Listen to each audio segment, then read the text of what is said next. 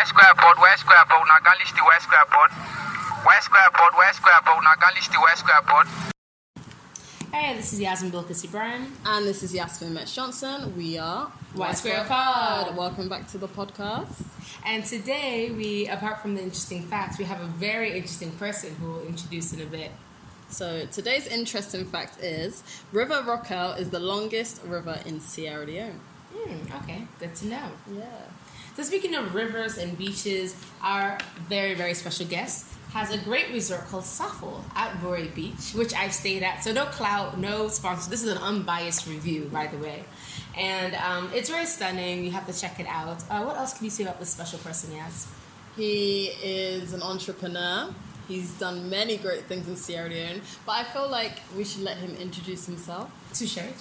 So in the building, we have Mr. Maurice Mara. Woo!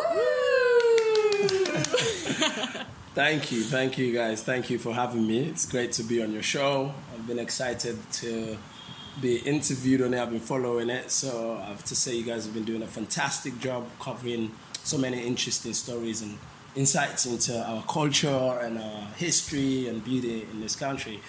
I'm Maurice Mara. I'm an entrepreneur. I run a series of ventures in Sierra Leone, both from the social enterprise angle to just straight business ventures. So one of them is Sensi Hub, Sensi Technology Hub, and what we do with Sensi Hub is look at building an entrepreneurial ecosystem in Sierra Leone in collaboration with development finance institutions like DFIDs and the GIZs. We work with them to try and come up with approaches to looking at developing entrepreneurships and impacting employment and helping people alleviate poverty in general. So over the past 4 years in building Sensi and understanding these dynamics, we've worked with over 15 to 20 international development partners in doing this work, but possibly impacted over 15,000 young people, invested about $1,500,000 of donor funds into the entrepreneurship ecosystem. Currently, we support about 136 entrepreneurs that have directly received funding from us, and we're not looking at the impact they have on others.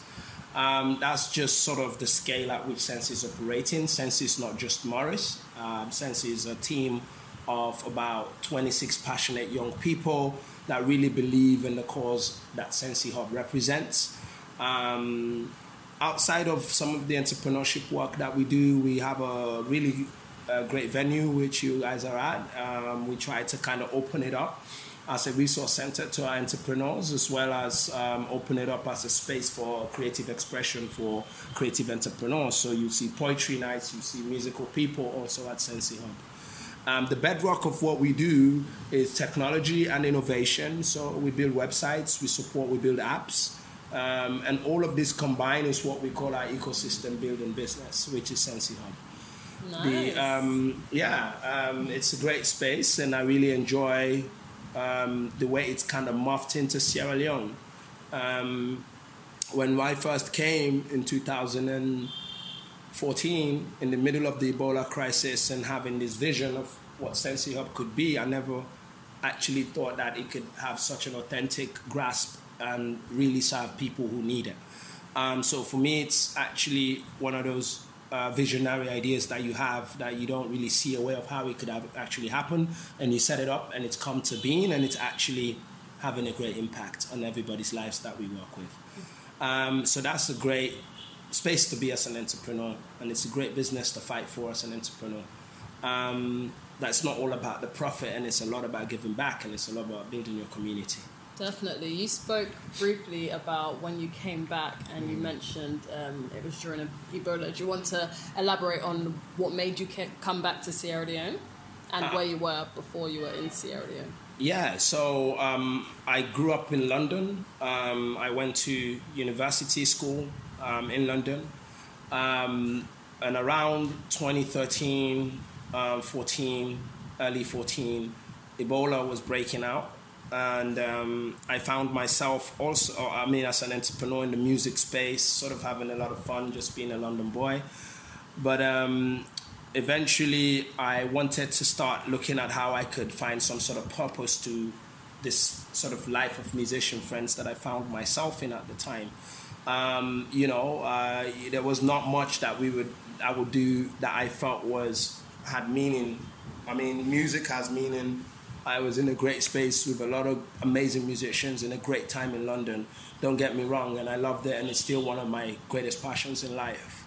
But I spent 7 years studying international development, and there was a kind of internal conflict in me at the time about whether or not it was great to turn my back on that kind of aspect of the K-World.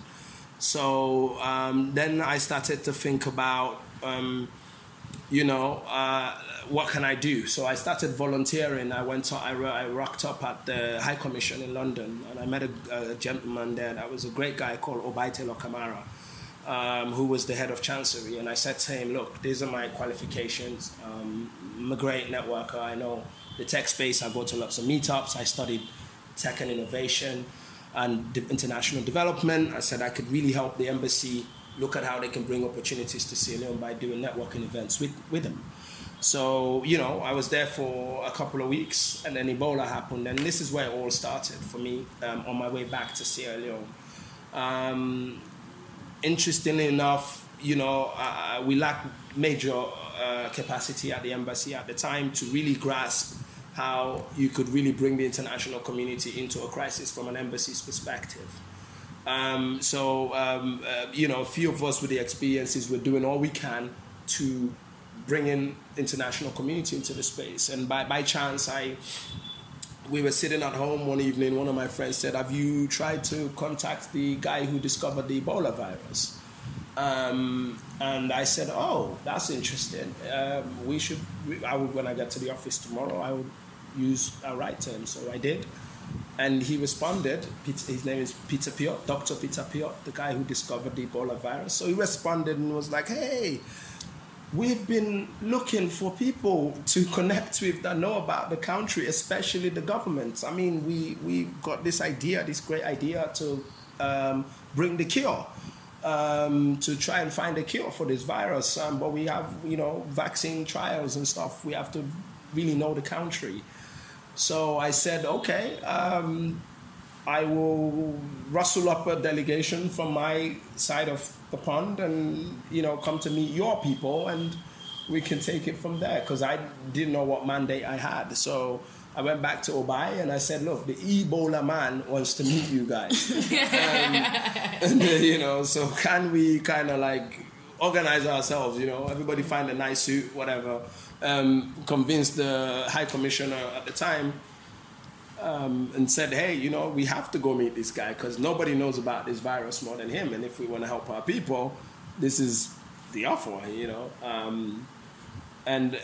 so there we went. And he looked at sending me to Sierra Leone to kind of investigate and recce, understand. And that was the first time I came back in like 18 years. Wow. So you can imagine for me leaving my country in a war and then coming back in a war. So that was interesting, and there was this bittersweet moment of just seeing the glow of the African sun at the sunset, but in the middle of the crisis, falling in love with that beauty and dealing with that beast at the same time that have come to define our nation's personality over our lifetime as young people. So there was just this desire then to just stick this out, So I helped Peter Piot set up the vaccine trials. I brought him to Sierra Leone, introduced him to the president at the time, the press, everybody else, and I helped his team to set up their operations. And once they had they got up and running, I am not clinical enough to have stayed with the project. So I started to think about what I could do. Beyond that, I didn't want to leave. I was paid well, I was supported well, I was connected in that space, but I didn't feel there was something you could walk away from at the time. It became too real. So yeah, then I was like, okay. I took a job managing a bunch of hospitals with places like Masanga as their country representative. Masanga Hospital, that's the leprosy hospital that was set up in 1974. And it also just had a great cause to it. So I ran that for a while with a bunch of colleagues from Holland. And raised some money to start my own thing, and that became Sensi. So Sensi was started in the middle of the Ebola crisis, and it came up as sensible information about the Ebola crisis. So the whole time I was working in the crisis, I kind of was also sort of trying to understand what the challenges were. And for me, one of the biggest challenges was communication, information in the right place at the right time. Of course, we had logistical challenges, but the proportion of disinformation and misunderstanding compared to the logistics that we didn't have in place, you couldn't compare them as to why we couldn't stop the spread at the time. So for me, I guess it made sense to try and kind of come up with a bridge builder platform using tech and things like that. But of course, when I started, no one knew me, and it was always like you walk into these meeting rooms, they were really, really intimidating. You have the UNICEFs, it's serious crisis time, when you walk into like a big conference center of like big players, WHO, UNICEF, like, who are you? Like, Right. So it was trying to sneak into like little consortium meetings without really having the validation and being scared of getting chucked out, but I wanted to be part of the conversation. Absolutely. So I used to actually wait until after the introductions, because then I don't have to introduce myself. I could just come in because no one knew who Sensi was. So it was kind of like, if you go in when you're all like 15 people sitting in a committee about messaging the nation or whatever, like communicating to the nation, you have to kind of introduce yourself. Good afternoon, my name is Morris, I'm from Sensi Hub. And then people would be like, what? Who are you? Where? So anyway, it was intimidating. But anyway, sort of tried to kind of hang around meetings and take notes and try to understand the response from the national level. And then, worked with a bunch of technology experts from the Netherlands and got a system up based on all the research we've done about how people were funneling information to the whole country and where there are gaps. A lot of challenges, but we got it up and running, and we're messaging the nation about Ebola, how not to contract the virus, how to contract the virus, and that morphed into a much bigger role in the sense that I was now supporting, at the time his name was people like Sidi Yaya Tunis, who became Minister of Communication and Tourism, I think, in the last government. He was the head of communications at the National Ebola Response Center at the time. So I was supporting him now to work with the British military and others to kind of understand communication, new media, and how we could use that as a significant tool in communicating in a good way, in a collaborative way. So that's where Sensi started. And about 3 months in, it was self-funded. I was just doing all of this, like running off savings and stuff. 3 months in, DFID picked it up and said, "Oh, this is a great idea. Let's talk, meet this person, meet this advisor, meet that advisor, kind of explain your concepts." And then I was green-lighted and given, I think about it was 100K to kind of scale it over 6 months. So that's what we did, set up WhatsApp groups for communities to communicate. Post that, it made sense for us to kind of save some of our money at the time to set up a hub, an innovation hub. That's something that will become a good way for us to say innovation, technology can play important roles in these parts of the world, in these spaces, and can solve problems and can help young people be part of that change into the digital age. So that's kind of my whole comeback to Salon. It's why Sensi is so important to me as one of the businesses that I have here. How long has Sensi been running now? Sensi's been running for 4 years. We opened in 2016. Okay. Officially January 2016. Okay. But we really piloted it. We're still building stuff in 15. We're still having small stuff, but I would say officially having all the paperwork in place, having all the right things, everything, some funding to get off the ground. It was 2016, January 2016, so we're 4 years in. Okay. So it's matured, and it's grown a lot, and it's done a lot in that 4 years. So we're always proud of, everybody knows Sensi, from presidents to ministers to young kids in slums. So it's a great sort of way to look at what we do. Yeah, as you should be. Like, a lot of us, who were here during the Ebola virus epidemic, we saw the natural transgression and the progression of Sensi. So I have a 2-in-1 question for you, Morris. So would you say that Sensi was a response to the Ebola epidemic?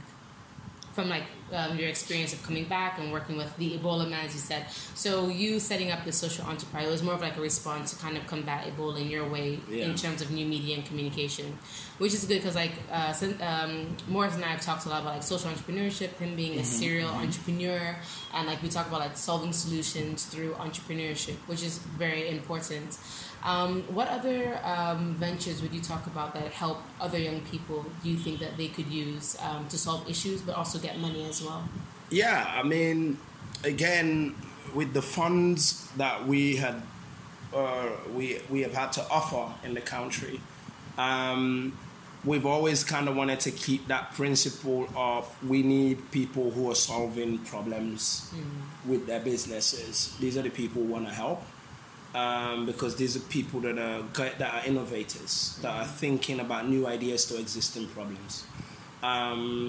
So, for example, we had the Firestarter Fund that had that ethics running through it. And that was 26 to 30 entrepreneurs over 2 years, 400,000 pounds. Shameless plug. Ori was one of the recipients of the Firestarter grant. Exactly. You were one of them. I was trying to plug that in. I was going to say, and I said, that's not even my place to say. I have to plug it. Fair enough. So with that fund, I think we were looking at people like yourselves who were taking on that, were looking at local products, helping value chains, and kind of really clear brand that's emanating from Sierra Leone. So, but I think there's a wide range of sectors. I really like seeing people who are pushing the boundaries in agriculture and looking at making Sierra Leone a product-driven country. We're doing a really interesting project at the moment with GIZ. Okay. That's really fascinating to me specifically because it's looking at adding value to people's micro enterprises and entrepreneurs' businesses in a way that is ending up with a product that is different to what they were already doing. So, for example, if you're dealing with a cashew farmer who would usually just get that cashew, patch it and sell it, like a small-scale cashew farming, then we'll start getting them to make paste and get it to put in a container of this type and brand it properly. So we provide all the machinery, we provide all the tools, the ingredients that they would need to become that kind of entrepreneur. And then we then observe what value that adds and enables them to create more jobs. So when we're doing it with somebody that is like a cassava farmer, for example, we transform the game for them because they might harvest the root cassava and just sell in the market for 5,000 euros. But when he turns it into this amazing powder or meal, then he starts to talk about exporting it. Then he starts talking about supermarkets stocking it. And it changes the game because they have that big mill that we've now bought them. And they have all the other sort of branding, packaging materials to be able to do that. Absolutely. So at the moment, we're supporting about 90 businesses in 6 districts doing that, working with the German government. So that project is really exciting for me to see a generation of entrepreneurs coming through, especially from the rural areas, and seeing how it's not easy. We're not, cautious optimism about the market for them and all that kind of stuff and success and whether people have the energy to stick to it. But it's a broad sector. So we're working with people in tourism. We're working with people who are creating products in renewable energy, farming. But the sector I'm most excited about is the agricultural sector. Because I really think that we have more land than we have people. So there's a lot of value in the land. I think we can be a Rwanda where 80% of our economy runs on agriculture and agriculture. One day. So because they're similar demography to us, but they've really learned how to make use of the land.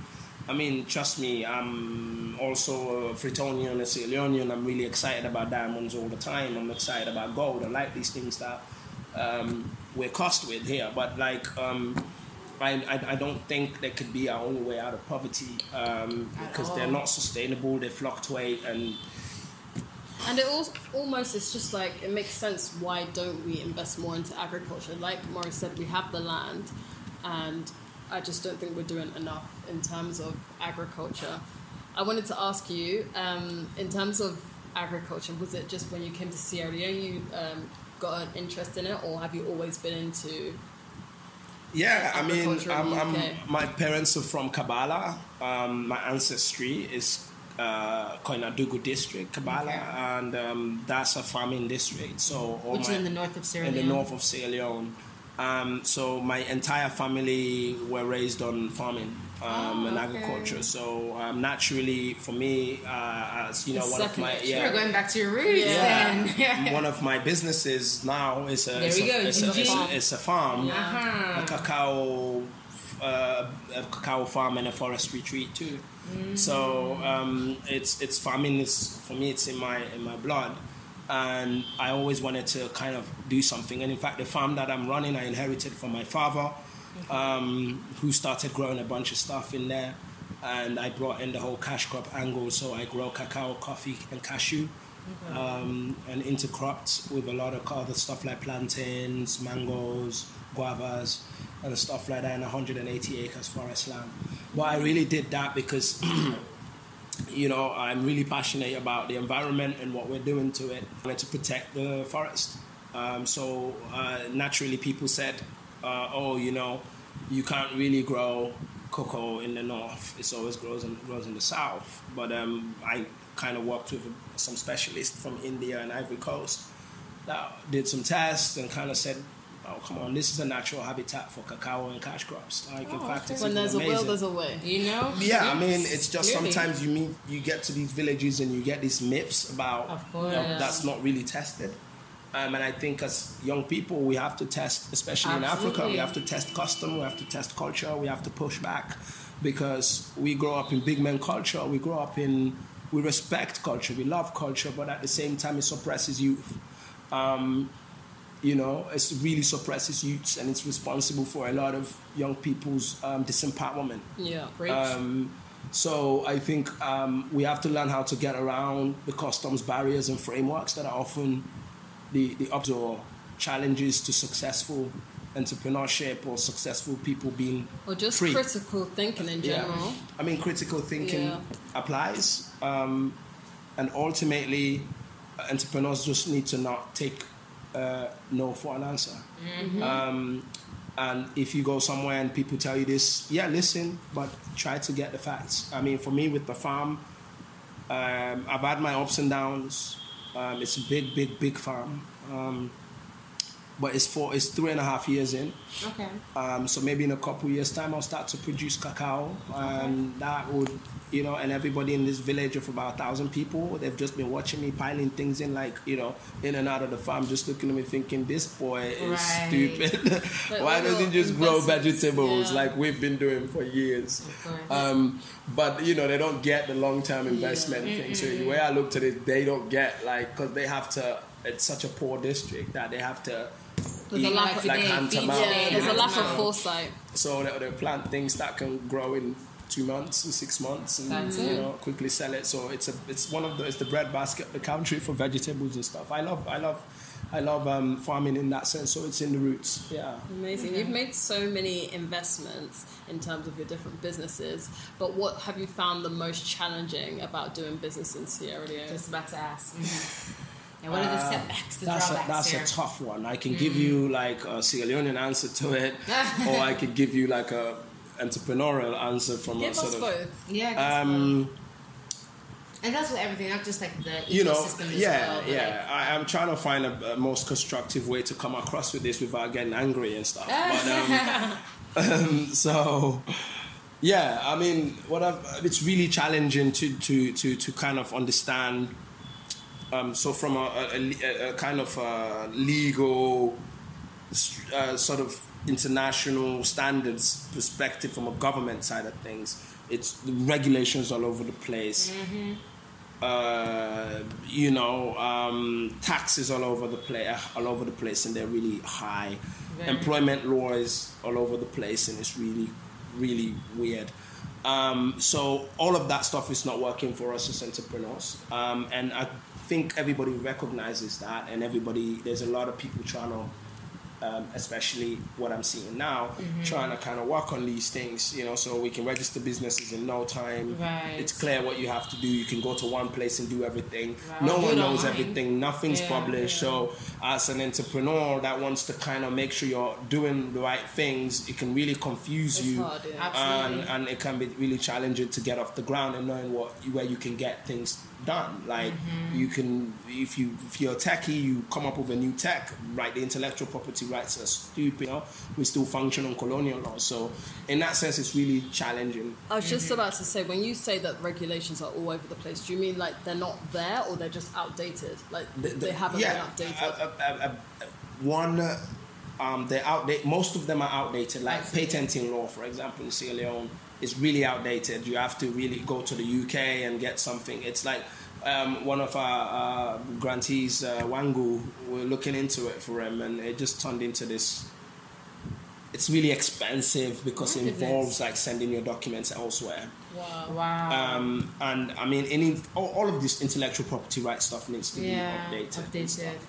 And then some stuff is just there, but it just you don't know who does what and where you go. Yeah. They're not Or when you practiced. go, It's there just is such a long-winded administration process to do simple things.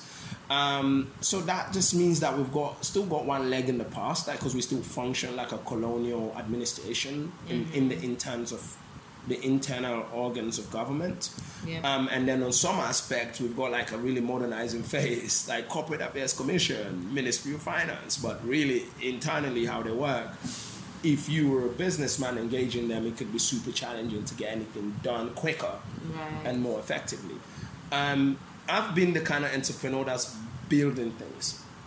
So building a recycling factory, building a forestry tree, building a resort, So in that sense, I found it really challenging building things in this kind of country because sourcing everything has been difficult. Mobilizing talent has been difficult.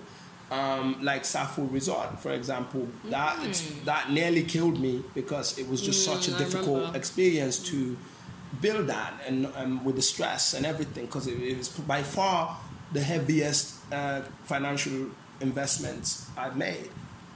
Time, energy, it took blood, sweat and tears to see what you saw at Safo. And I built things and they fell, and picked them up and carried up again. I made roads, never really saw myself as an entrepreneur. I'll be commandeering trucks and getting red dot and sourcing, haggling with the granite people in the middle of quarries just to get decent amounts of a mold of red dirt to throw on the road. Never saw myself as somebody that would get involved in the timber space, kind of cutting down trees in a sustainable. Finished working, So did you? yeah, exactly. So it's really challenging because also the talent in this space is really, really difficult. I mean, our culture. So ultimately, Yasmin, the Sierra Leonean side, I don't get our culture. So for business and integrity and honesty, so don't expect that here. Because, for everything I've done, I think people have probably, I feel, have taken at least 50% without me giving it to them. So, and I guess if you want to be successful, you really have to find a way for that not to get to you. And no matter how many checks and balances you put in place, you're still going to feel that sort of advantage and exploitation that is coming from your people. Yeah. And at the same time, you've got to find a way to say it that this is just really coming from people being desperately poor. And and really, when you're dealing with entrepreneurs, you've got to kind of say, okay, when you're dealing with young people working with you and working for you, you've got to see reasons as to why they did things. You're almost like a judge, that's looking for intention instead of like, fuck you stole from me, you idiot. Like, if you react like that every day, you're going to have a heart attack. Oh, yeah. Sooner or later, because it wouldn't stop. You remove John, Paul comes along, it does the same thing. You remove Peter comes along, and the next one, it doesn't change. It's like mentality and mindset in that sense. It's really difficult to deal with as a businessman here. It is, yeah. And we always talk about the challenges that we face as entrepreneurs, as young people coming back. It is the mindset for sure. There's only so much you can go, and then also culture. What we tend to forget is that culture is human made. But when it's convenient, no, so we can do it. That's not how things are done. But then you said there's also this almost reactionary push and pull kind of thing. We're modern at some point. Like, you'd have the latest gadgets, you're engaged in all these tech apps. But then the way in doing things is very colonial as well. So we have that paradox. And we hope that like-minded people, entrepreneurs who are solving social issues, can also kind of bridge that gap between being stuck in the past and culture. We can move forward with our culture. So that's also a very interesting observation. So I have one last question for you, Asda. So what, apart from the setbacks, what are your 3 keys to success, you'd say, to survive a Sierra Leonean ecosystem such as our own? I think you have to have a thick skin as an entrepreneur in Sierra Leone, and you have to really, really, in that thick skin process, be focused, and don't be distracted. And ultimately, there's a lot of opportunities here in the problems, despite whatever we're doing. And find something you're passionate about and something you care about. And then give that 100% and don't give up. I think ultimately it will pay off if you go about it in the right way. Because people tell you don't give up, but it doesn't mean like just run and hit your head against a rock 50 times. No, like you just have to know how to organize yourself. I mean, you have to be passionate. You have to be passionate, but to be passionate means the drive to do the right things to be successful at something. It doesn't mean like aflahun, like businessman. Like I want to do this, I'm passionate, but then it's like all over the place, and it's like you have to have acumen. You have to be organized. There needs to be method to your passionate madness. That's true.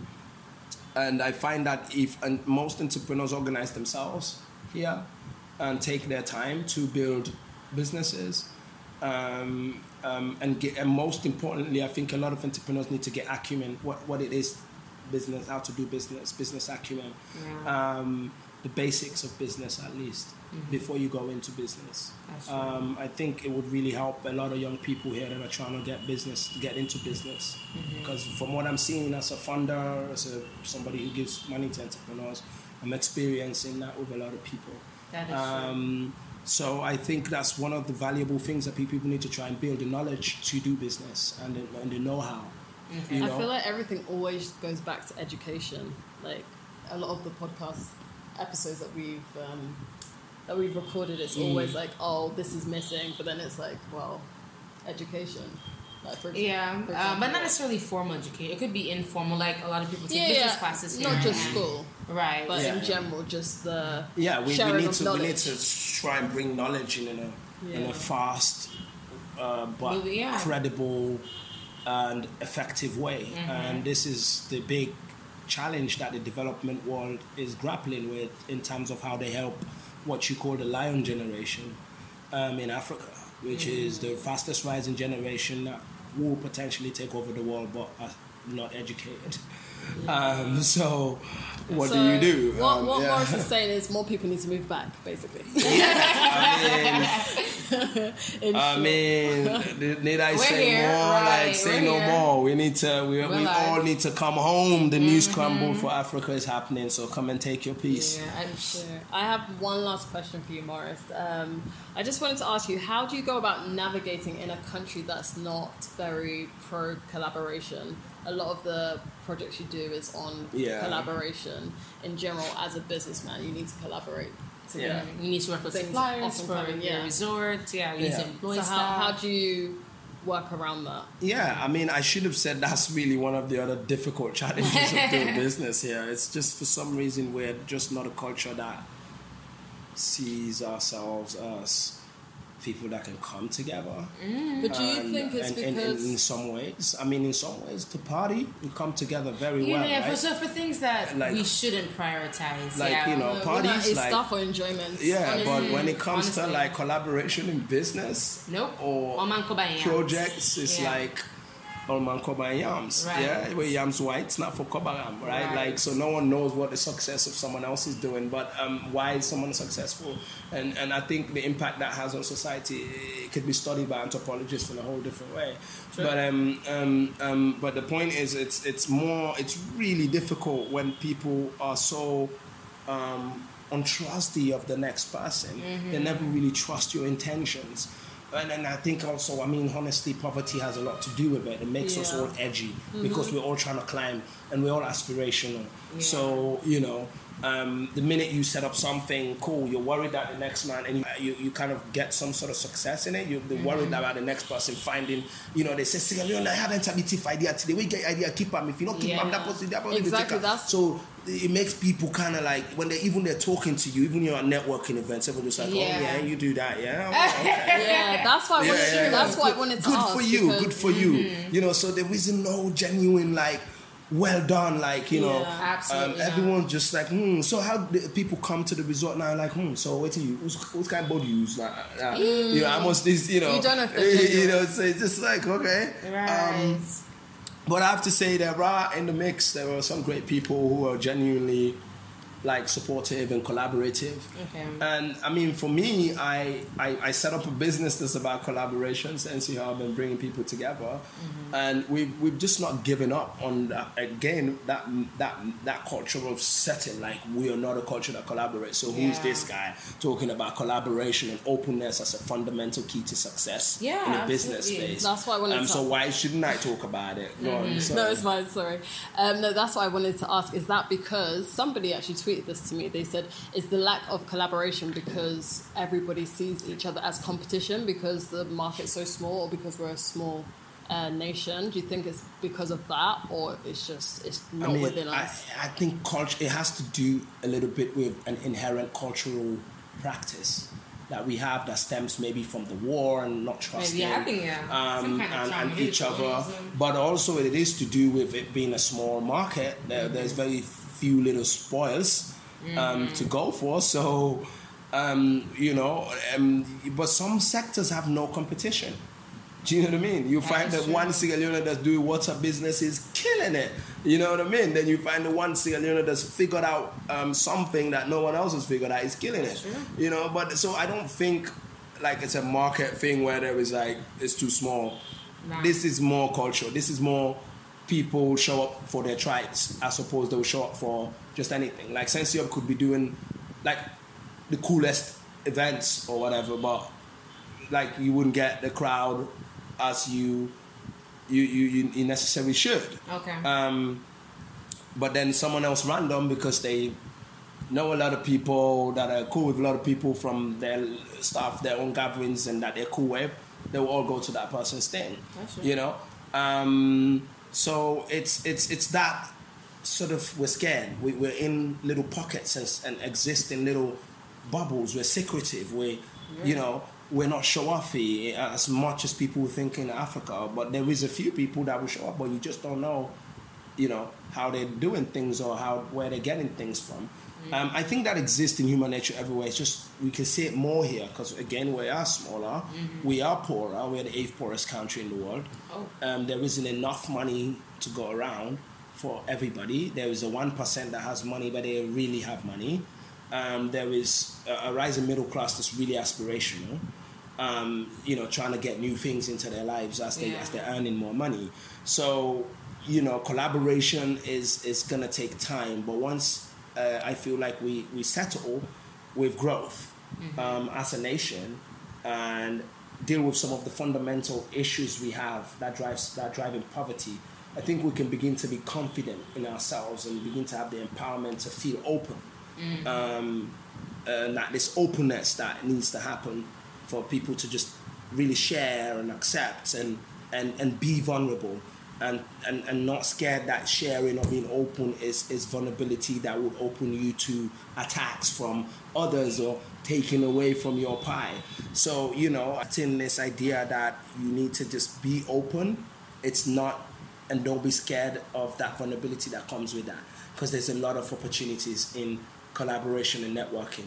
Everything I've got in Sierra Leone or have done has come from networking, has come from meeting someone who knows someone and pushing myself to just, even if someone turns me away, I find a way to connect and connect. If I'm buying land for the beach, I need to go and meet all the headmans and get involved in their little space, understand how they work. That's networking, that's collaborating with young people and making things happen. So for me, I wouldn't function without that philosophy, really employ people to not give up and not don't be scared of opening up.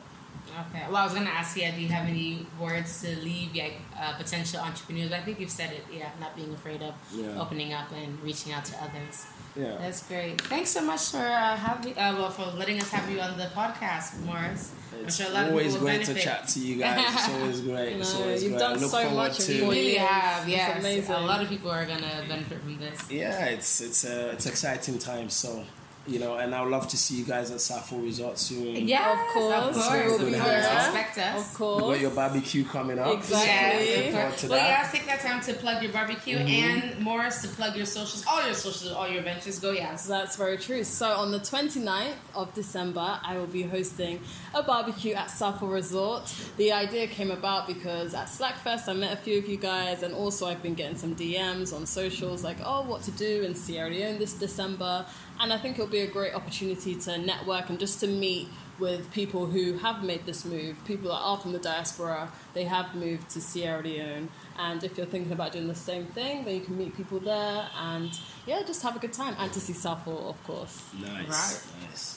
So, Morris, plug all the Sensi socials, Sappho. Yeah, so everything. the three main things I have to plug. Sensi Hub, you can find us on Facebook, Instagram at Sensi Hub, Sensi Tech Hub Sierra Leone, Facebook, Twitter, we're all on the different social media spaces. The baby is Sappho Resort, Instagram at Sappho Beach Resort, website www.sapphoresort.com. And then you have Mara Farms, again, www.marafarms.com. That one is not necessarily on Facebook or Instagram yet, but soon coming. But anything you want to connect with on the farm and find out what we're doing there, definitely get on the website and send us a message. It's beach season, it's December, so when you do come, make sure you get down to the beach and check out Sappho Resort. Great. Okay, so I'll end with the Sierra Leonean proverb, which is push, they stop and wall, meaning pushing ends at the wall. And I think Morris's interview just encompasses all of that. Despite all the challenges, social, political, the ecosystem in general, he continued to push, which is, nevertheless, he persisted. So, so kudos to Morris. And thanks again for letting us have you on the podcast. Thank you. All right, bye. So as usual, you know where to find us, guys. So Y Square Pod. And we are on Facebook, Twitter, and Instagram. Until next time, guys. Bye. Y Square Pod, Nagalist the Y Square Pod. Y Square Pod, Nagalist the Y Square Pod.